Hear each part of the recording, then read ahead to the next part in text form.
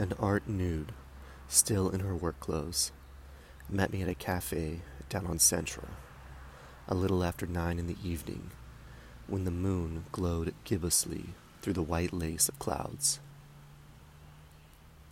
Painted all evening, she asked if I'd sit facing the other way, as she was tired of eyes lining her skin with all the subtle shadowing of indirect light sources. She said she felt positively schizophrenic, with 22 points of view and a leftover burp from a luncheon of a tuna green chili cheese melt that was served sans pickle.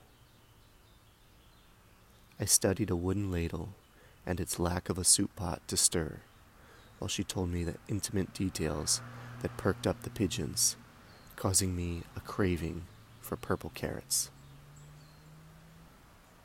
But somehow, she spoke in Greek. At least, she ran her words together, with no spaces between them, and I found myself set adrift on my return to Ithaca.